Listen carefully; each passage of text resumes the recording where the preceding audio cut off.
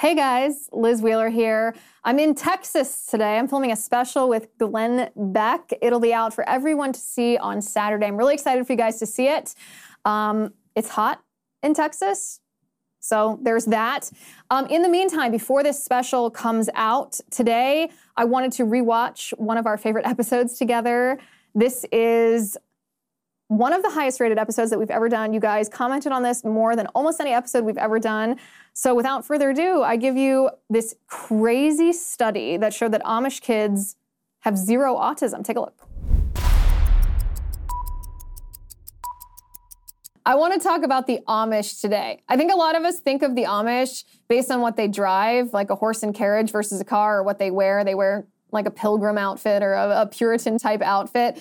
But there was the most crazy study that was done on the Amish, or study of the Amish that was done related to health outcomes. It's actually nuts. So Steve Kirsch conducted this study. I don't know if you've heard of Steve Kirsch or not. You probably have. He's a tech millionaire. He's worth like $250 million. And he made a name for himself after he became a tech millionaire. He made a name for himself by getting into the medical experiment field, meaning during the beginning of COVID, he put a ton of money towards trying to figure out if we had an existing pharmaceutical drug that could treat COVID-19 versus going through the whole development process. Well, he conducted a study on why the Amish did not die from COVID when the rest of Americans did. And this is what he found. He testified in front of the Pennsylvania State Senate. Take a listen. Let's talk about the Amish. Yesterday, I drove to Lancaster County. I drove to Amish country. I drove from house to house to house. I actually went to the house of a relative of Gideon King. He's the one person, the only known person in the Amish community who supposedly died from COVID that I'm aware of. Now, they say there may be up to 5 people in Lancaster County who died from COVID, but I was unable to get the names of 5 people. I offered $2,500 reward on Twitter. Hey, give me the names of more than 5 people in Lancaster County who died from COVID. Not a single person was able to name more than one person. They all named Gideon King. One guy. So I talked to I actually went to the house of Sam King, who's a relative of Gideon King, and I talked to Sam. He doesn't know if Gideon actually died from COVID or not. He died in the hospital. They think it was COVID, but maybe he died from the COVID hospital protocols. Okay? So you look at the Amish. I did the calculation. Let's say there were 5 Amish people, because people say, I think there were maybe a few, or maybe there were 5 Amish people. But and then I asked them, okay, can you name them? And nobody can name them. But let's say that we could name them, and there were 5 Amish people who died.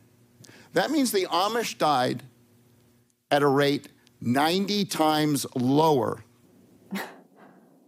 than the infection fatality rate of the United States of America. The Amish died at 90 times lower rate from COVID than America, than the rest of America. Now, how is that possible? It's possible because the Amish aren't vaccinated, and because the Amish didn't follow a single guideline of the CDC. They did not lock down. They did not mask. They did not social distance. They did not vaccinate, and there were no mandates in the Amish community to get vaccinated. They basically ignored every single guideline that the CDC gave us. Ignoring those guidelines meant a death rate 90 times lower than the rest of America. So you talk about taking guidance from the WHO. Why don't we copy what works? In fact, wouldn't it be great to say in the next pandemic that Pennsylvania will take guidance from the Amish instead of the WHO, and you will be much much better off.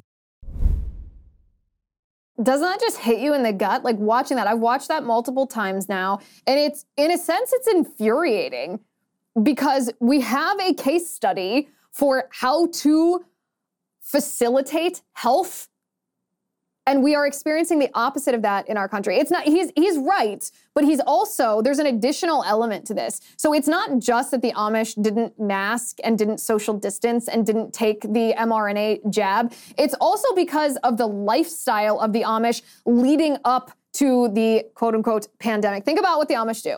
They do not ingest chemicals. They do not ingest pharmaceuticals. They do not use technology. They actually grow their own food, which means they have a healthy diet. Listen, I've spent my life in this halfway point between conservative politics and leftist health viewpoints. And what I mean by that is up until the pandemic, people who lived what I call a crunchy alternative lifestyle, like going to the chiropractor and taking probiotics and using natural supplements, those are mostly people that were like the crunchy hippy dippy people, especially those who also questioned vaccines. It was like the anti-vaxxers were all leftists, right? This was a leftist thing. Conservatives weren't on board with this.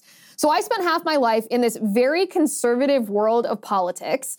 And I also spent my life in this kind of leftist alternative medicine environment. It never made sense to me why it was leftists who were in the alternative medicine community. It doesn't make sense to me at all, actually, because the bigger government is, the more they regulate that stuff. The bigger government is, the more that they mandate stuff. So actually having the individual choice to do things alternatively and to go against the CDC or to pick another option, not just like traditional Western medicine, it never made sense to me why leftists were the ones in that camp and why conservatives, who traditionally have challenged institutional, quote unquote, experts, technocracy, it never made sense to me why conservatives didn't get on board with that. But we've seen a huge shift, right? Finally. As the nation gears up for another election season, tune to The First TV for the best coverage on television. Get an exclusive inside look at the American political machine with Sean Spicer at 7. Unmatched analysis and historical perspective from Bill O'Reilly at 8. Then a bold, unapologetic take from Jesse Kelly at 9. It's must-see TV in primetime every night on The First TV.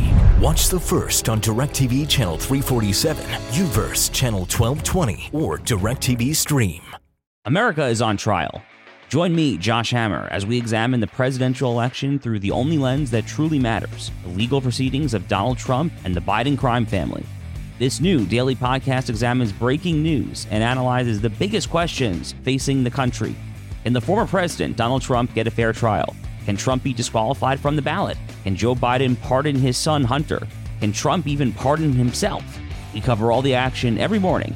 Listen to America on Trial, wherever you download your favorite podcasts. During COVID, a lot of conservatives who kind of just went along with it were like, oh, whoa, wait a second. Maybe Big Pharma, maybe the CDC isn't correct here. Maybe our pediatricians don't know what's best.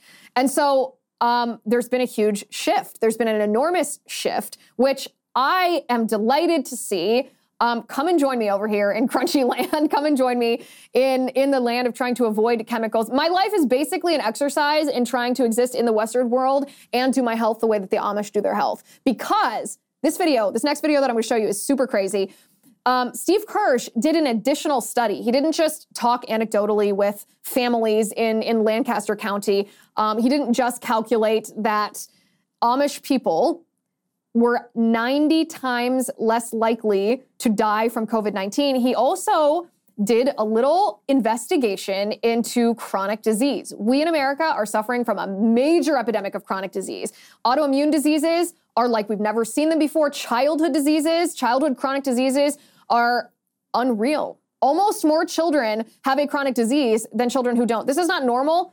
The medical community tries to make it normal. They try to say, don't put a stigma on it. This is just how children are made. That's not true. That's not true at all. And Steve Kirsch talks about exactly what is being done to children, but not to Amish children, that accounts for the difference, not just in COVID outcomes, not just in overall health, but in childhood disease. The second video that I'm going to show you is Steve Kirsch taking this just a step deeper. So it's not just that the Amish had a better outcome related to COVID. It's not just because the Amish avoided the CDC and the WHO recommendation on masking and social distancing and jabs and the like. It's also because of what the Amish, the lifestyle and the choices that the Amish have made related to early childhood decisions. And the manifestation of this is quite telling. Take a listen. There's a study that was done by the control group. They have over 1,000 people who are unvaccinated. The health outcomes in those people is night and day comparison with fully vaccinated people. We have like a 60% rate of people with a chronic disease in America. If you've not been vaccinated at all, the rate is close to zero. And of course, none of this is talked about. They tried to get the CDC to do a study of the vaccinated, fully vaccinated versus the fully unvaccinated. In 2005, CDC Director Judy Gerberding promised to do such a study. She said, yes, we should do such a study. It's important that we do a study now. We can refine it later. And that was nearly 20 years ago. And that study has never been done. And it will never be done. It will never be done. It will never be done. Of course it will never be done. It will never be done because the results of that study would fly in the face of everything that the CDC is trying to shove down our throats. Not just related to COVID, but what the CDC is trying to shove down our throats related to vaccines, related to diet, related to pharmaceuticals. This industry, I mean, you guys know this. We all know this at this point. It's just a matter of what we're going to do about it. We know that Big Pharma is exploiting us. We know that Big Food is essentially poisoning us, and then Big Pharma is profiting off of pretending to prescribe us the antidote to the poison that Big Food feeds us. And all the while, the government regulation agencies are just revolving doors in Big Food and Big Pharma. They're approving things that shouldn't be approved. They're not safe. They haven't been studied. They're not good for you. They're not healthy. They're dangerous. They're gross. And this is the result. We have a control group. We have the Amish here that show us exactly what health looks like. If you eat healthy and you avoid pharmaceuticals and you avoid medical procedures that haven't been studied against a control group, then your health outcome is completely different. Completely different. This is the reason that you and I don't trust the CDC. This is the reason that there's been a huge cultural shift, especially among conservatives, about the experts, why we don't defer to the experts. While the CDC, let me put it this way. While the CDC is refusing to do a study of the Amish who live a very, what I would call crunchy alternative lifestyle. They don't vaccinate, they eat healthy, they don't use pharmaceuticals, they don't ingest chemicals, they don't use electricity. While the CDC is willfully neglecting to do this study, on their website right now, the CDC is promoting instead chest feeding for transgenders. Now, what is chest feeding for transgenders, you might be asking? Well, I shudder to even describe it to you, but here's what it is. A biological male who identifies as female, thinks that he's a woman, thinks that the baby that was created for him via a surrogate that he is the mother to that child. He thinks he's the mother to that child. He wants to breastfeed it. Doesn't want to call it a breast because, I don't know, is that misgendering boobs or something? I don't even know why he doesn't want to call it a chest. The CDC doesn't want to gender breastfeeding, so they call it chest feeding. The CDC is giving directions for these men who are cosplaying women, and as if that's not bad enough, indulging delusion, leading someone onto the road of the quote-unquote gender-affirming model, which ruins their bodies for life. They're not even thinking about what this does to the baby. Imagine a baby suckling at the chest of a man who is pretending to be a woman. Is this safe for the child? Is this nourishing for the child? The answer to anyone with a shred of common sense is no, it's not safe, and no, it's not nourishing. This is bizarre, this is perverted, this is grotesque, this is unscientific and weird. And yet the CDC, this is what they say on their health equity considerations portion of their website. If you look under the infant and young child feeding toolkit, they say that transgender, this is a quote, and non-binary gendered individuals may give birth and breastfeed or feed at the chest feed. Then if you go to their breastfeeding portion, it again mentions chest feeding. It says, can transgender parents who have had breast surgery breastfeed or chest feed their infants? The CDC then answers their own question by saying, yes, some transgender parents who have had breast, quote, top surgery / top surgery may wish to breastfeed or chest feed, a term used by some transgender and non-binary parents, their infants. Healthcare providers working with these families should be familiar with medical, emotional, and social aspects of gender transitions to provide optimal family-centered care and meet the nutritional needs of the infants. They never talk about what's best for the baby here. Just something for us to note. Family-centered care, but like, what is a family? A family is supposed to be a man and a woman who are raising children that they created together, and it's supposed to be oriented towards what's best for that child, but not according to the CDC. In fact, the CDC says that transgender patients or transgender parents may need help with their milk supply, producing milk. They may need to supplement with formula or donor human milk, or they may need medication. Medication. Look at that. It says at the bottom, medication to induce lactation. So this is the part that stuck out to me. Medication to induce lactation. So if you have a male here, a man who is not biologically qualified to breastfeed, and you give him pharmaceutical drugs to induce some kind of secretion out of his man boobs, what's going to happen? Well, not only is that not going to nourish the infant, it's also going to pass on that drug to the baby. It's going to pass on that pharmaceutical chemical concoction to the baby. In fact, the FDA has a warning on one of these drugs that would be used, given to a man if he wanted to try to secrete what he thinks is breast milk. This is what the FDA warns, that this drug, domperidone, can, quote, pass into breast milk in small amounts and can sometimes give babies an irregular heartbeat as a result. Can you believe it? Can you believe it? This is why we don't listen to the CDC, because while the CDC won't do a study about why the Amish are healthy and why Americans are unhealthy, they simultaneously tell men that they can breastfeed if they drug themselves, ignoring the serious physical repercussions that has on babies who are forced to consume that secretion, that fake hormone-laced secretion. It's disgusting. It's absolutely disgusting. And meanwhile, what's happening at the Ivy League? Wait till you hear what an Ivy League doctor wants. She wants body cams on doctors aimed at you. So meanwhile, an Ivy League doctor by the name of Dr. Amanda Calhoun, she's 28 years old. Maybe this shouldn't surprise us. Is that Gen Z, a 28-year-old? Or is that like the oldest millennials?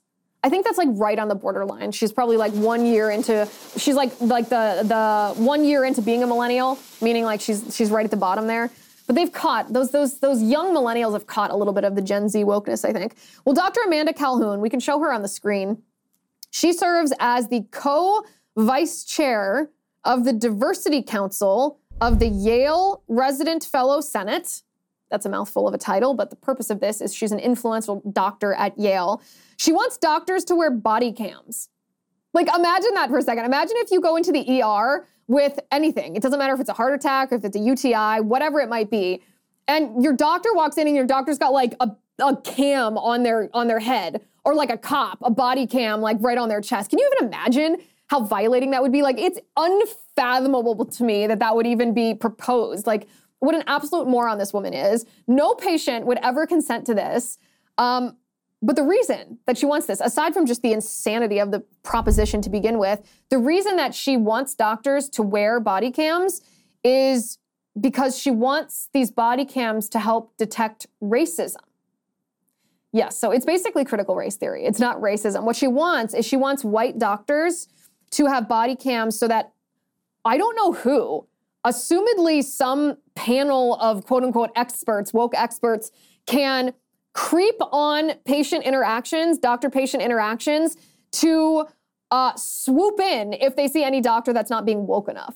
Any doctor that's not, maybe propagating health equity. Remember what health equity is? It's actually racism where you treat people not based on the science of the thing, but you treat people based on the color of their skin. Like, you deprive white people of treatment because they have white skin and give it to black people because they have black skin. That's like woke medicine, which they call health equity. This Ivy League doctor wants doctors to wear body cams so that she doesn't say who would detect this racism. But that's the thing, like, again, put yourself in a doctor's office. Like, you tell your doctor about your vulnerabilities, right? Like, medical problems are sometimes embarrassing. They're certainly private. It's bad enough to have to talk to a doctor about them. And then you're recorded on a camera that could what? Like, could it be hacked? Could it be released? Like, is big tech and big government gonna abuse this? Or is it just going to be watched by some panel of wokesters who's going to try to get your doctor? This is so bananas to me. It's one of those stories that I almost struggled to believe at first. I was like, well, is this like the Babylon Bee? Has this been taken out of context? Is this really accurate? And I read it and I looked into it, and it is in fact true. It's real. It's very, very real. And this is why we don't trust the medical community, because it's not just the CDC. It's not just big pharma. It's not just big food. It's also the medical schools that are training doctors. Dr. Amanda Calhoun is an example of a powerful, influential doctor at an Ivy League medical school who wants your privacy completely violated. Like, imagine what's the most targeted demographic in our country right now? It's by wokeness. It's white males, white middle-aged males. So imagine you have like a 40-year-old white male Christian doctor who's interacting with patients. He's an incredible doctor. Let's just say he's an incredible doctor. And what's going to happen to him? So imagine the most targeted racial demographic in our country. And when I say most targeted, I mean targeted by wokeness. It is a middle-aged white male Christian. So you have this middle-aged white male Christian doctor, and say he's a really good doctor. Say he saved a lot of people's lives. Say he has a really nice bedside manner. But he practices via a Christian worldview. He rejects Marxism. He rejects leftism. Maybe he's a good, solid conservative. Maybe he's one of the good ones. Imagine what he's going to face if he wears a body cam. Like, even take patient privacy and the insanity of that idea out for a second. This man's going to be targeted the way that Kavanaugh was targeted. It's going to be like Me Too on steroids plus critical race theory. It's going to be a nightmare. It's going to be thought crime after thought crime after thought crime. If you aren't an active propagator of critical race theory and queer theory, outright racism and Marxism in the medical field, rejecting science in favor of a poisonous satanic ideology, then you're going to be ruined. Your reputation is going to be damaged. They're going to try to make an example out of you. It's the most horrendous idea in the world, and it's why this is like the next thing that I see for conservatives, right? We've had our eyes opened about the education system. We've had our eyes opened about the administrative state. We haven't quite figured out what to do about the administrative state, but we all agree that it's a problem. We've had our eyes opened about so many of these different things. I mean, obviously, entertainment, that our eyes have been opened for a while, but especially education and the administrative state. We've really realized the problem that we're facing, in the threat that we're facing from those two areas. This is the next place. This is the next thing that I see for conservatives. We have to fight back against this cartel. We have to fight back against big food and big pharma and the regulatory bodies in the United States government that are rejecting science in favor of harming Americans' health. Like, this is our health we're talking about. We all have a loved one who suffers from one of these chronic conditions, whether it's cancer, whether it's diabetes, whether it's heart disease, whether it's an obesity-related illness, whether it's autoimmune issues, whether it's autism. We all know and love people who are suffering. And here's the thing. Much of it is needless suffering. We have evidence, scientific evidence, that many of these things are not just things that happen. They're not arbitrary. They're things that are happening because of this big food, big pharma government cartel that's ignoring science in favor of profiting, and they're hurting us while they're doing it. Okay. The affirmative action ruling from the United States Supreme Court, I mean, one of the best rulings that we've heard in a long time. I was on vacation when this ruling happened, so you heard a great breakdown of it by Josh Hammer. I really liked that episode of Josh's, by the way. If you guys haven't watched it, I highly recommend that you do. But here's a really interesting poll that came out following the affirmative action. So a little context here. The left is telling us that this is like a return to white supremacy or something equally stupid and nonsensical. They're telling us that without affirmative action, there was a White House spokesperson that actually said without affirmative action, Black students aren't going to succeed, which is like the most insulting, the most just abjectly racist thing you could say. Oh, really? Black students aren't smart enough and capable enough to actually do things themselves? They need the government to come in and do things for them to make them able to compete with white people? Like, of all the absolutely insulting racist views, that's the view of the left. That is what the left says, but it's not actually a view of the left. It's a view just of the leftist ruling class, the leftist elites, the leftist politicians. Democrat voters are opposed to affirmative action. So this was the poll. The question was, do you approve or disapprove of the Supreme Court's ruling on affirmative action? And white people, 65% approve, 23% disapprove. Hispanics, 45% approve, 30% disapprove. Black people, 43% approve, and 36% disapprove.